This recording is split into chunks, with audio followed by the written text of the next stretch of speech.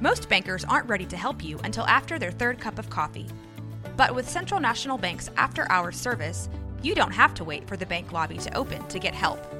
You can contact us from 6 to 8:30 in the morning or from 5 to 10 in the evening, and we'll connect you to a real, live, local person who can answer questions and fix problems 7 days a week. Bank different. Bank Central. Central National Bank. Member FDIC.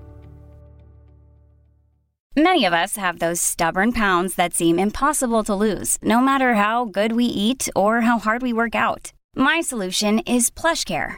PlushCare is a leading telehealth provider with doctors who are there for you day and night to partner with you in your weight loss journey. They can prescribe FDA-approved weight loss medications like Wegovy and Zepbound for those who qualify. Plus, they accept most insurance plans. To get started, visit plushcare.com/weightloss. That's plushcare.com/weightloss.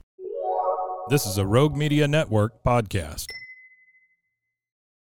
Coming up on The Payoff, Cheryl Brown-Merriwether is a force of nature, and it was an unbelievable conversation that I just had with her, and I can't wait to share it with you.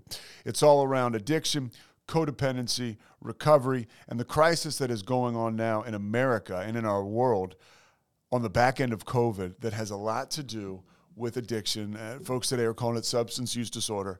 This is an opportunity to get educated and also to get involved. These corporate spaces and workplaces, a lot of them at least, don't have solutions or information or intel on how to help folks that they work with that have these issues, right? We're talking about the substance use disorder. We're talking about codependency. We're talking about addiction, the whole thing. And Cheryl Brown-Merriwether does a great job of taking us through this and talks about the solution that we can all help out with. And it's a really cool conversation. She does great work with a company called iCare, and we're going to get into it right now. But first, Kevin Souza.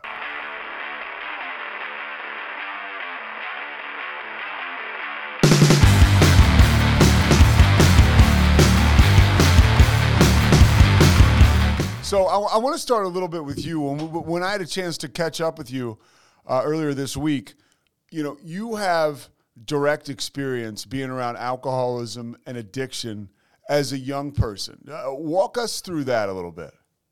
As a young person, as a teenager, as a young adult, and now as an adult. Gladly. It's called lived experience, Pete.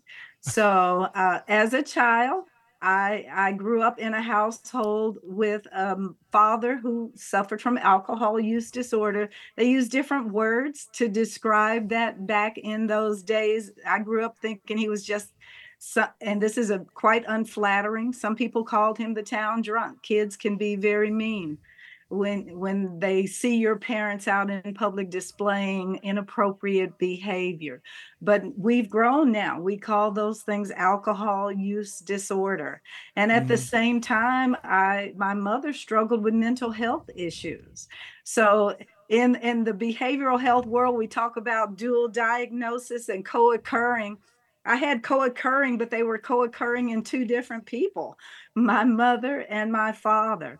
So that was my family of origin. As a only child in that environment, the patterns that I became exposed to, the survival techniques that I mastered as a child followed me throughout my life. And I've actually learned that there's a term for that. As an adult now, I'm called an ACOA.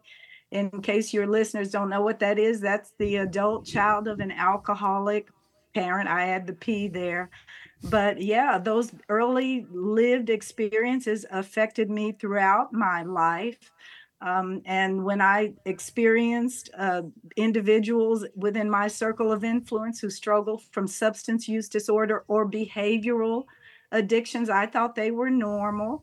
And I had to learn about something called codependency and work through navigating that within myself. But it has all worked together for good, Pete. I now am able to use everything that I've experienced along the way, along with my education and my training and the work that I do to now help others at least break the silence and be willing to talk about some of these things, because it's a scary topic. Yeah, Cheryl, not only are you like educated through like officially, right? Like to do all the work that you do. But that lived experience you talked about, you're uniquely qualified to help someone else who is going through the same things that you went through. What were some of those things as far as your development was concerned, being in an environment like that? How did it affect you growing up as a young woman?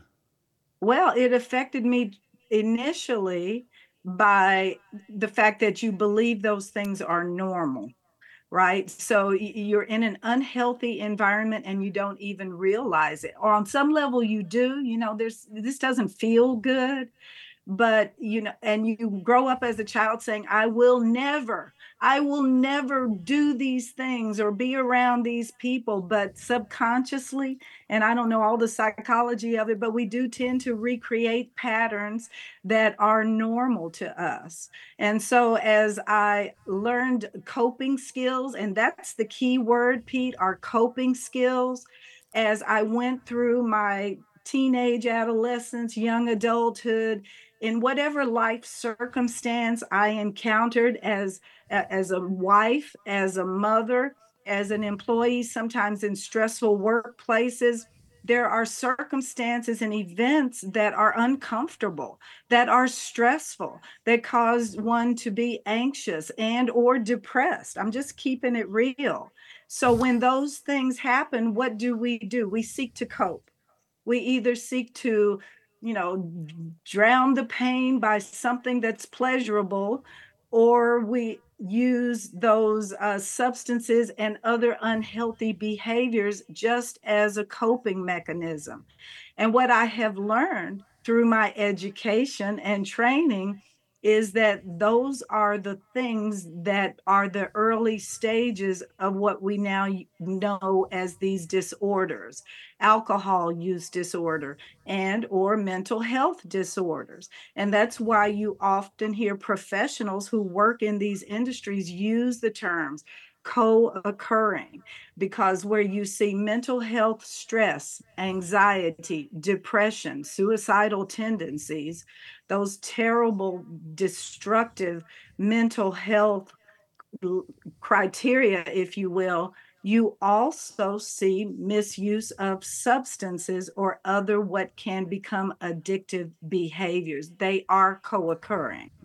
And we see that more frequently now because the world in which we live is on fire, Yeah. and people are desperate for relief, and they find relief however they can. And sometimes those things can progress to the point where they can meet clinical definitions of disorders. It's really, when you talk about the fact that it's fascinating, but it's scary, right? Like you grow up, because I was a child of an alcoholic, and that is what you become accustomed to. So you find yourself in relationships that can be unstable. And for me, probably different than you maybe, I was always an alcoholic and an addict, or from the moment I was putting substances in my body. So I was just as responsible as the person I was with, right? But as someone who is a codependent, right? And you mentioned that, you raised your hand when you mentioned that. Was there a moment for you when you noticed, okay, I've got to break this cycle. I've got to snap this. And if there was, what was that? Oh, it's a great question. And I often tell the story. I had volunteered, having worked at AT&T for many years as a manager in a training and development function or role. I was leaving AT&T on a buyout. I had a chance to leave with some things, some benefits to make me go away. But I volunteered at the organization that I now work at, which is iCare. And I said, I can write and help with training course development. Let me help as a volunteer. And little did I know at that time that our president and founder, Dr. Jean LaCour, had written a book, published a book on codependency. I had heard the word, Pete, but had no clue what it was. So I'm on a road trip with her to go talk to someone about creating a training program. And in the time, I was going through a really bad situation in my marriage because I was married to a man who had some serious behavioral addictions. And I'm talking about him, he this, he that. And she said, clear as day, stop. I don't want to hear another word about him. We're going to talk about you. And my response, Pete, was, I'm fine. I'm not the one with the problem. It's all Yeah. him. And she started to talk to me and teach me about codependency. And she gave me her book to read. And I became, oh my gosh, so much aware of the fact that, and I now tell people I'm the poster child for codependency, but thank goodness I'm in recovery. Once I learned out about what it was, became aware, and awareness is very important in all of these things that we're talking about today, just raising awareness and creating safety around these conversations. But I began to learn, and I tell people jokingly now, I said I was going to fix it even if it killed me. And it almost did. Yeah. But that's one of the characteristics of a codependent. And it's one of the characteristics of the ACOA, the adult child of an alcoholic parent. We want to clean it up, fix it up, make it look good, so that it's as much as we can make it to be covered up and hidden from, the judgment and the stigma that others would lay on us because of these things. So, but I'm in recovery now. I so appreciate you being revealing and vulnerable. And we're going to talk more about eye care and Dry January and what you're doing to help people in the workplace. But I want to kind of finish up your story because it is so interesting. And for people who don't know, I just want to tap into your reservoir of experience. What is a codependent? A codependent whose drug of choice is helping the person struggling with the addiction or the use disorder, if you will. And we become enmeshed one with another, so our worlds revolve around one another's behaviors and managing one another's behaviors. There's another term that individuals may be more familiar with, and we talk about enabling. So you are so enmeshed in this addictive behavior that this other person is engaged in, that you really, you go back and forth between, I can't live without them because they need me, right?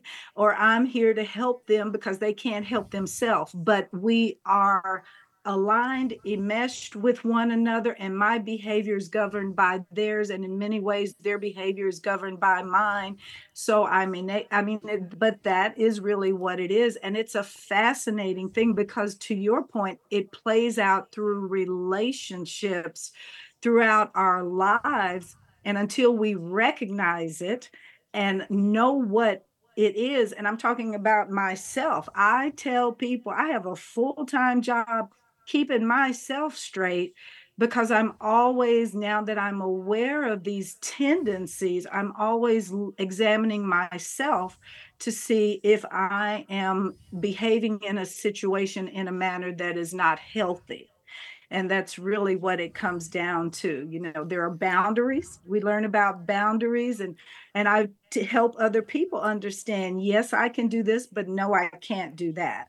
So all of this training and education that I've learned about this disease of substance use disorder, alcohol use disorder, and all of the other use disorders has been life-changing and transformational for me and for millions of other people around the world who are in recovery. And that's the work that I enjoy doing. And I'm so grateful to you for giving me the opportunity to talk about it with your listeners. Oh, of course. And I think it's a really, like I said, it's a fascinating topic because I consider myself to be a codependent, or have been. I think I'm in recovery, but I'm working on it. It's day by day. You talked about your relationship. How did you're riding in the car with the woman from eye care who wrote the book. Yes. How were you able to, because in the rooms of recovery, we talk openly about, hey, Yes. for lack of a better term, we took hostages, right? We Yep. didn't have relationships. Yep. We end up with these people in our lives who are codependents and enable us more often than not. How did you break free from being on the other side of that, from being a codependent? 6 years. It took me about 6 years of working on me. Once she told me stop looking at the other person and examine myself, she connected me with the group. And it really was a process that I really went through in 6 years. I read a lot of books. I'm an educator, I Yeah. like to read. I read a lot about these things and I joined groups. Yes. Community is so important. I thought I was the only one, Pete, and she introduced me and connected me with recovery communities. One particularly for my type of struggle, the behavioral addiction that my husband was struggling with. It not only included the individual struggling with that, but their family. And many recovery communities are incorporate not only the individual struggling with the disorder, but their families as well. And then I did some one-on-one work with a counselor or a therapist and ultimately a coach, who I talk a lot about the role of recovery coaches in the work that I do. But it takes a community, it takes a tribe, it takes a group of people who understand and care enough to want to support others. And that is the greatest joy of my life now, as I work with hundreds of people who have navigated their own journey and who now want to turn around and give back and help others, because it's hard work. I may be smiling today, but in the middle of that, it was not fun. I describe it, Pete, as like going through surgery without anesthesia. It was a very painful, long 6-year journey for me as a codependent to learn about this, because I love people who struggle with substance use disorder and mental health issues. So I had to learn both sides of the behavioral health coin. I tell people they're two sides of the same coin. Substance use disorders on one side and mental health is on the other side. Together, they're under the umbrella of behavioral health. And that is the area of work that I now do. And I'm not alone. There's so many amazing, wonderful people like you also doing this work. Thank you for saying that. Now, do you, in your own experience now, the work you're doing with eye care, does that fuel your recovery now? I would imagine, because now here you are carrying this message, and you mentioned the communities. Yes. Now you're a key Yes. component of these communities. I am. Does that continue to help you heal and keep you vigilant every day? Yes, it does. And I'll share briefly why that is. Because recovery is holistic, right? When we talk about people going into treatment, they do the biopsychosocial, evaluation, but it's a holistic disorder. It's mind, body, spirit. It affects every area of a person's life. And so does recovery. There's these dimensions of recovery that are holistic. So it's an ongoing, lifelong journey to continue to strengthen the whole being. And in the work that we're doing, particularly now in the post-COVID era, I have the tremendous opportunity to work with health and wellness coaches, as well as mental health practitioners and many others. But I'm particularly benefited personally in my recovery by the work that we do with health and wellness coaches, because I'll be on calls with them and they'll say, when was the last time you went outside and took a break? Because here I am, the ACOA again, right? Workaholic. I can work an 18-hour day 7 days in a row. But that is part of my recovery, is learning to break those patterns that are unhealthy in all areas of my life. So the coaches that I work with, as well as some of the mental health practitioners that have come to us and are adding some of the things that we're doing on the substance use disorder, we are a community and we reach out and care enough about one another to challenge one another when we notice what we perceive may be an unhealthy pattern or unhealthy behavior. And it allows us to continue to sharpen the saw. That's a 7 Habits of Highly Effective People. If you are familiar with that from the corporate space, one of those 7 habits is sharpen the saw. And it basically means as long as you live, you're continuing to try to improve. and the health and wellness coaches and the many other amazing individuals that I work with on the clinical side, as well as non-clinical professionals and health and wellness folks. But we just care enough about one another to allow us to continue to pursue long-term, lifelong recovery and sobriety. That's a part of the journey also. And sobriety extends beyond just substances. Sobriety it relates to mental clarity and the things with which we can sometimes become distracted and that become unhealthy, that cause us to lose focus and the ability to be present with people in real time. So again, it's all these little things that are part of a lifelong journey to achieve sobriety and sustain long-term recovery. A lot of the work you're doing at iCare to help people sustain long-term recovery is you're in that corporate space, right? Where you're going in and you're trying to help folks that are struggling with this. And for you and I, who kind of maneuver in this area of recovery, whether it's codependency or sobriety or some of the other addictions we're talking about, how foreign is it to some of these folks, right? That I've noticed that some people don't even understand that the resources are there. Right. So when someone like you comes along, it's an eye-opening experience for some folks, I would imagine, in the corporate space too.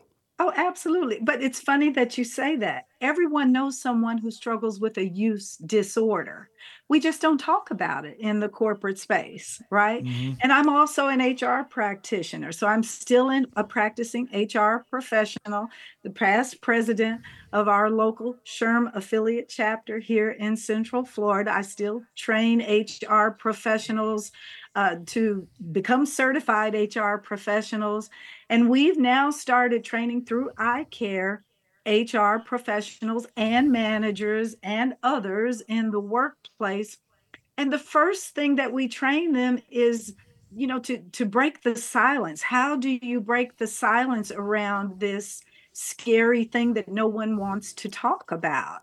And when we create enough psychological safety in small groups, and we can form small groups online as well as in a live experience, but we create safety. And guess what? We tell instructors, facilitators, we share our stories, and people look at us and say, oh my gosh, I would never look at you now and know that you went through all of that.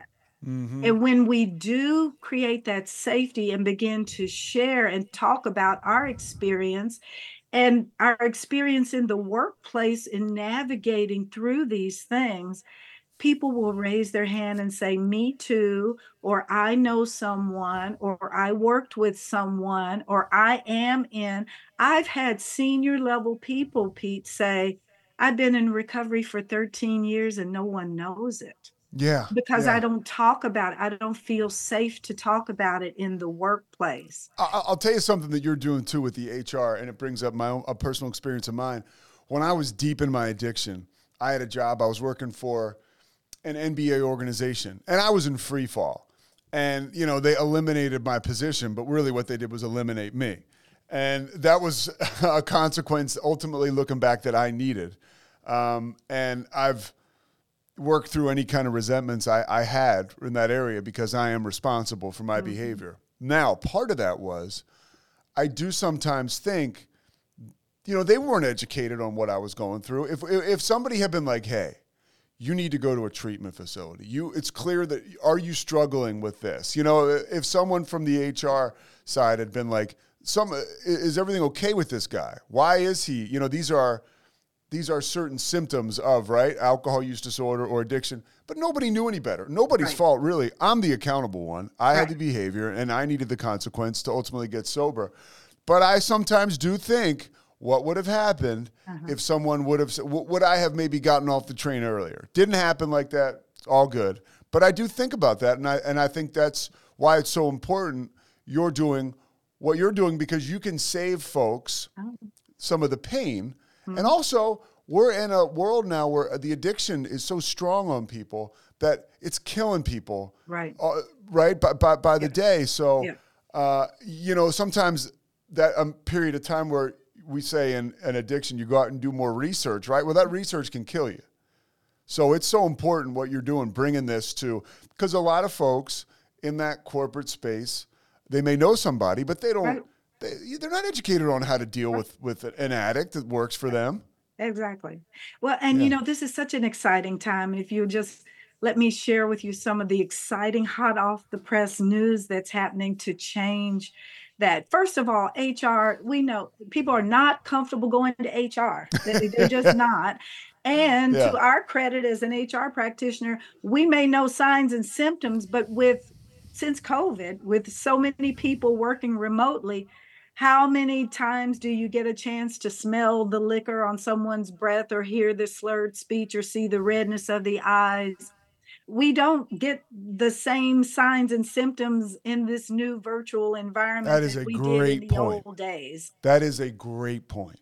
I mean, it is. So, but in recognition of one other thing that you mentioned, people are dropping dead now in large part by accidental poisonings related to fentanyl. So in the workplace, what we need more than anything, and the workplace can be remote and virtual, is just a discussion, a conversation about these things so that people can safely learn about these things and share what they are learning with others, with their teenage kids or college age kids or spouses or partners or in the faith community.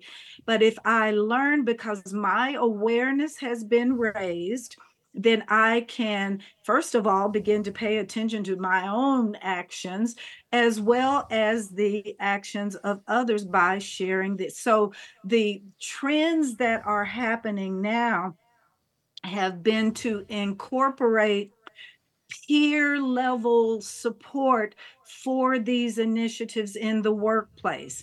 Now, in the clinical world, we know the role and value of peers and recovery communities and groups and those types of things. People over decades will swear their lives have been saved by 12-step and other groups and other communities and other tribes, virtual or live. But we're now moving those into the workplace through what some may know as employee resource groups. I know you spoke to Dana Piscopo about 9 months ago, and she talked about the work that she's done in Oracle. And there was a woman before that who I spoke with, Marin Nelson, who was doing that. Marin Nelson, Salesforce, Dana at Oracle. We are talking to folks at Cisco, and we're talking to folks at Wayfair. Wayfair started a group called Way Sober, and I think they changed the name. But, but these are employer sanctioned groups, but they are employee led groups. So whereas an individual is not comfortable going to human resources, they will reach out and feel comfortable to participate in a lunch and learn or a group discussion with peers. There are some 24 million people in this country who are in recovery, who are working, who can be added to the resource group of individuals who can support folks around these issues, either helping to connect them with resources within the workplace or within the community or online. And the support for that now is coming from the federal government through what they call recovery ready workplace initiatives. And the federal government has now partnered with recovery friendly workplace initiatives, which were started by Governor Sununu in New Hampshire. Sure. The recovery friendly initiatives have now expanded nationwide. So the federal government, Recovery Ready, has gotten married with and put the money behind the partnership with the recovery friendly community of practice. And starting this year, they have established a national recovery friendly workplace institute.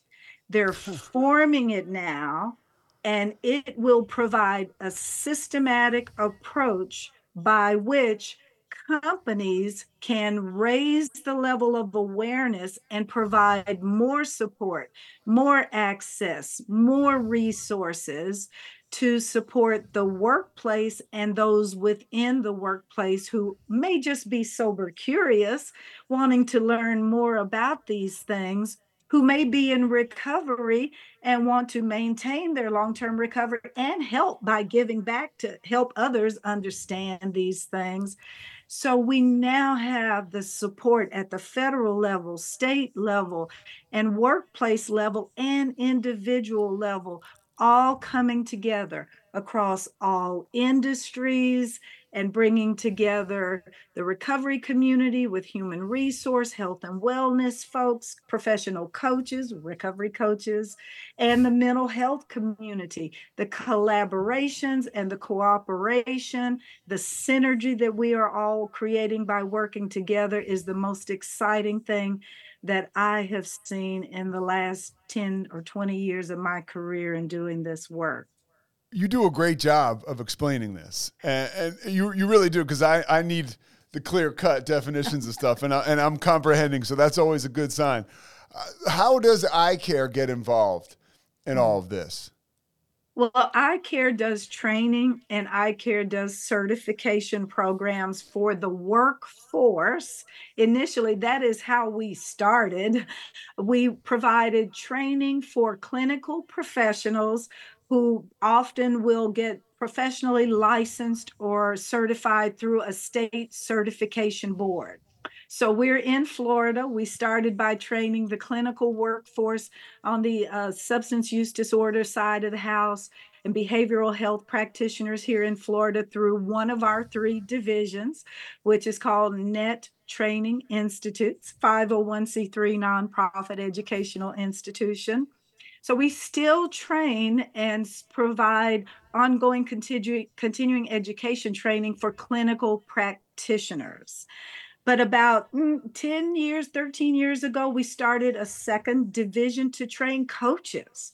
So clinical practitioners use different techniques, focus on different things than do coaches. The coaching industry, instead of trying to figure out what caused you to be where you are, we focus more as coaches on let's set some goals, and through accountability, help you move forward to accomplish your goals. So we created a second division of our institute called the IAPRC, International Association of Professional Recovery Coaches. We created the recovery coaching specialty that has been recognized within the coaching industry by the ICF, International Coaching Federation. And we train life coaches and health and wellness coaches and divorce coaches. There are professional executive coaches. There are professional coaches out there who run across people all the time who may be struggling with substance use disorder, and they flat out don't know how to address those topics and work with those clients around those issues. Now they do. They come to us. They go through a program of training that meets ICF professional standards. They become certified as certified professional recovery coaches. They're working in a non-clinical space. Most of them are self-employed. They're creating their own businesses. They're transforming lives. And iCare provides, again, the training and the support and the certification for those coaches. But my coaches, Pete, I've got airline pilots, I've got nurses, I've got school teachers, government bureaucrats, HR people, attorneys. They said to us, hey, we'd really like to go back into the workplace with some training. We can want to talk to our managers. We want to do lunch and learns around these things that we've learned. So their request formed the beginning of our what is our now 3rd division, which became the brand iCare, the International Center for Addiction and Recovery Education. We have a workforce solutions division that through which we provide the peers, we can provide the coaches, and now we train and certify addiction awareness facilitators who go into either communities or workplaces with tools to provide education and raise awareness and create safety for conversations so that people can explore this thing, talk about this thing, and get help before they crash and burn. And that is how we advanced into the workplace. And I say, if there was only one silver lining that came from COVID, because 99% of it was destructive, disruptive, devastating.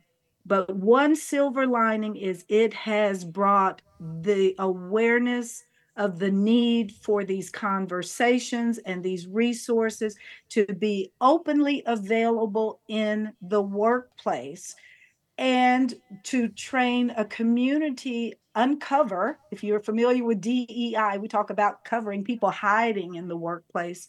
We uncover a brand new workforce of people who care about these issues, have that lived experience, but also can complement what is already there through existing benefit programs, through existing health and wellness programs, to give and support extra help to the HR people who need all the help they can get these days. So we're creating a non-clinical workforce of trained and certified professionals who can do this work in the workplace, in the community, and many of them are adding it as a gig on the side and making a little supplemental income, starting their own businesses as professionals doing this work. They're writing books, so somebody they're like doing me, podcasts, cool stuff. So somebody like me who's a broadcaster, I host this podcast, I could reach out to iCare, become versed in this coaching space, and then I could go ahead and be used by the company that I work for, right? My television company, or the sports broadcasting company I work for, and I could go into that field, and I could help them and nurture that space. Yes, we are talking to a couple of chaplains who work with first responders. Right. Yeah. So if you're a first responder, an EMT, a fire person, a police person on the border, we're talking with a company is partnering with us who's working to support the folks on the border. The workforce, they're struggling. These folks are under great distress. And they may not be comfortable with their peers necessarily knowing that they're struggling with some of these issues. They certainly may not be comfortable to go to HR and say, hey, I'm having a hard time. But they will trust in a chaplain. They will trust a union steward. They will trust a peer to go to and say, I'm struggling with some of these issues.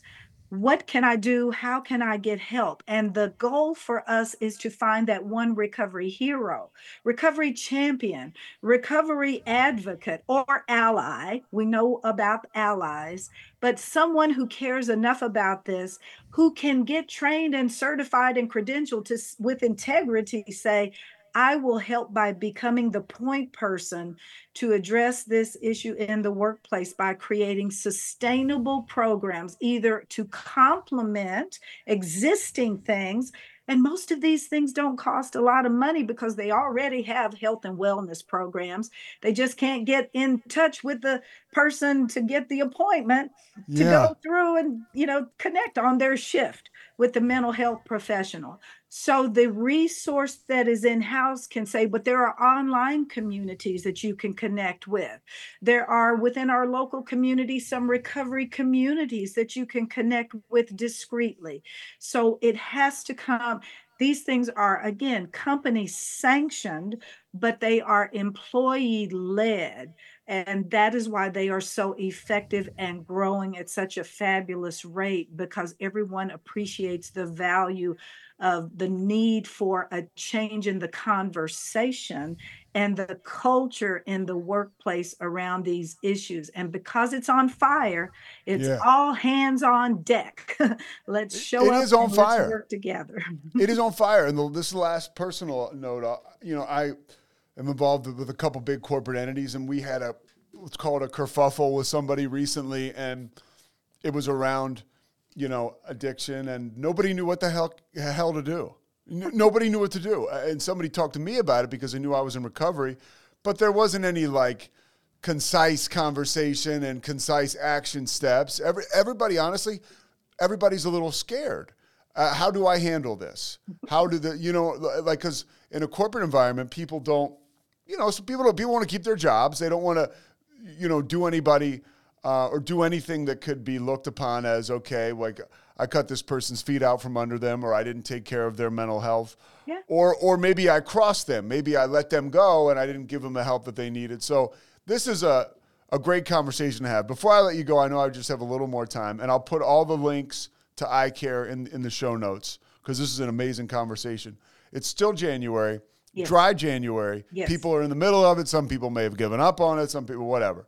What are your thoughts on it? I know you have some really interesting takes on this.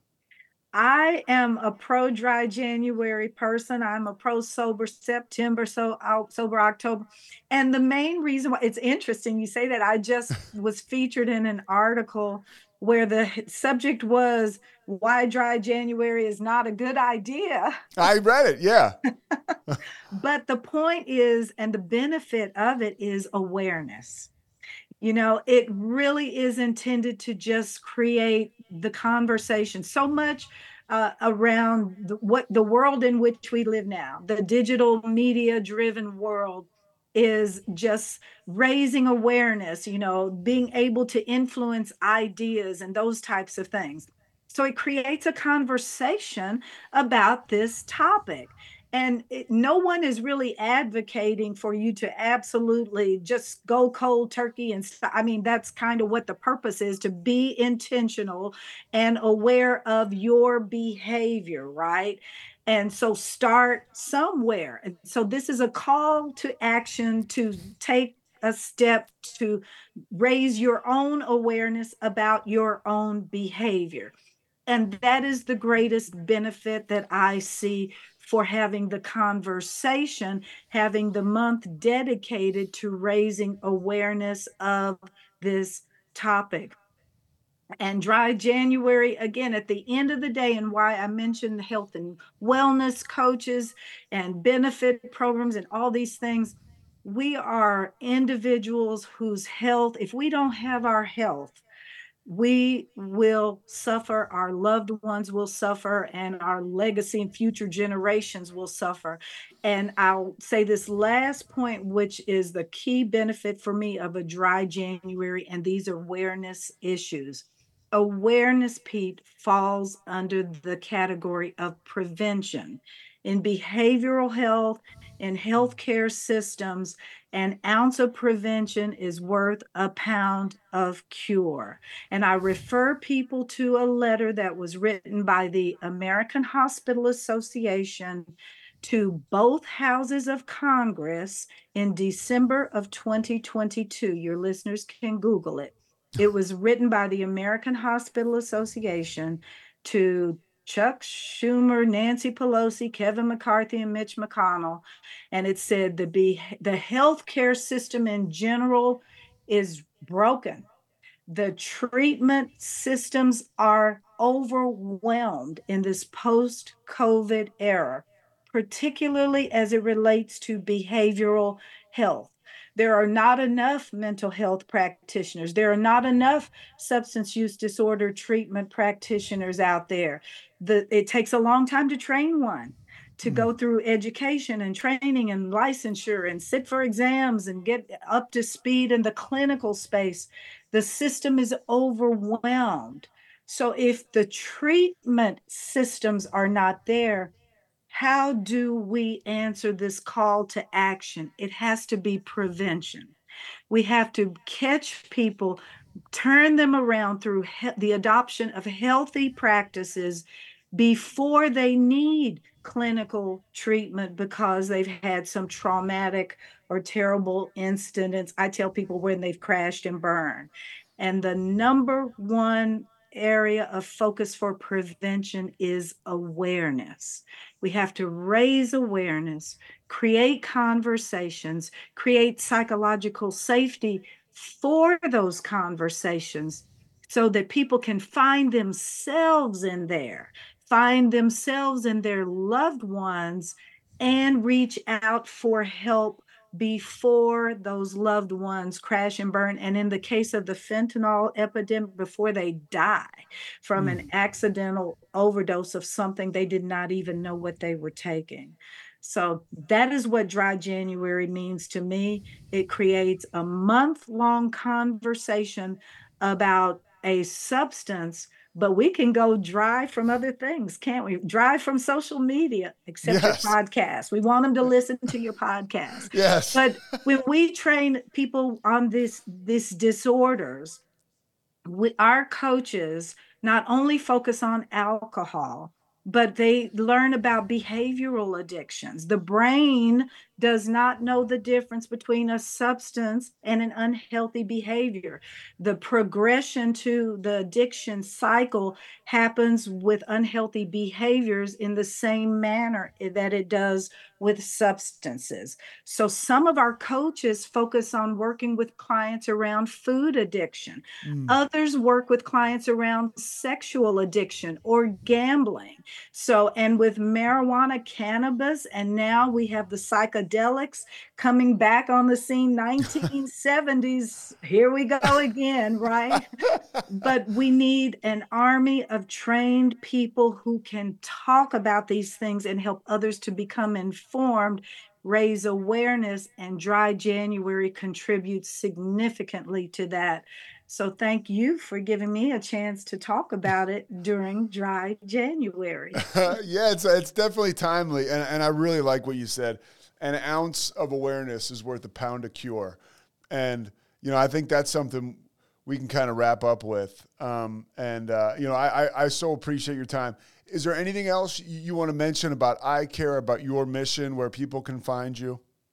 Just that because we are currently a small nonprofit organization, we grow through referrals, through distribution partnership arrangements. We have affiliates who help promote what we're doing, and they can get paid for helping to promote what we do. We have distribution partners out there helping to let some others know, en masse, if you have a group of people who would benefit from some of these programs, let me connect you with eye care. And that's how we get the word out, because other types of advertising are expensive, and we have to allocate and use our resources very wisely.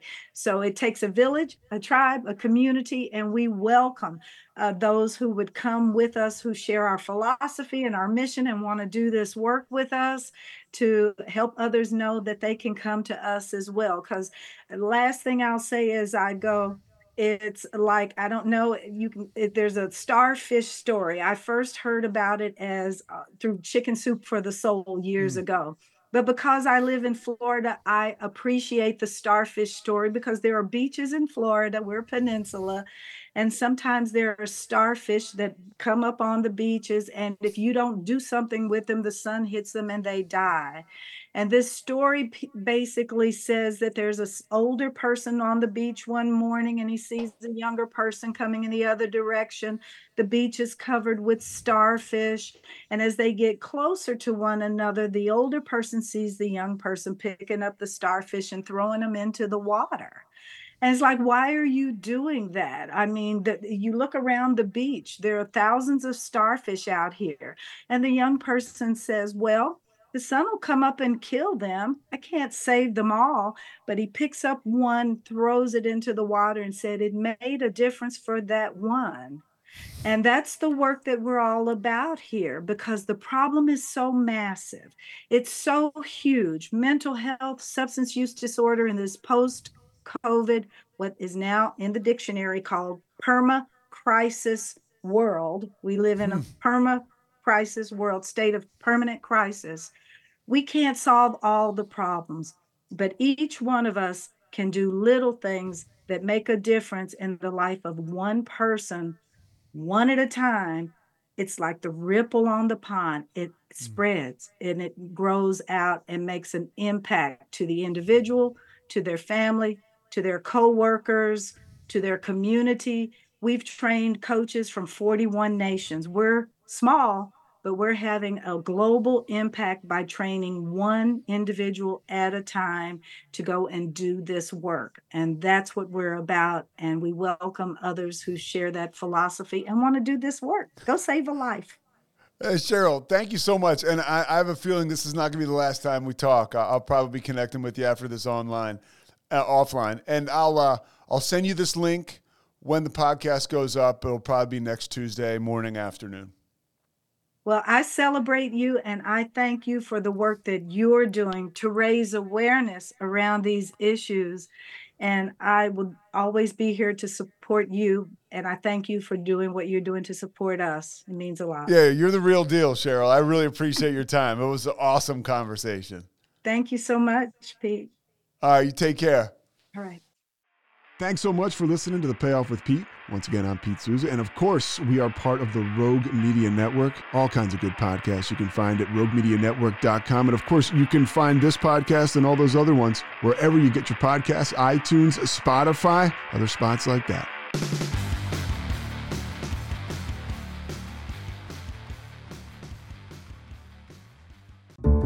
This has been a Rogue Media Network production.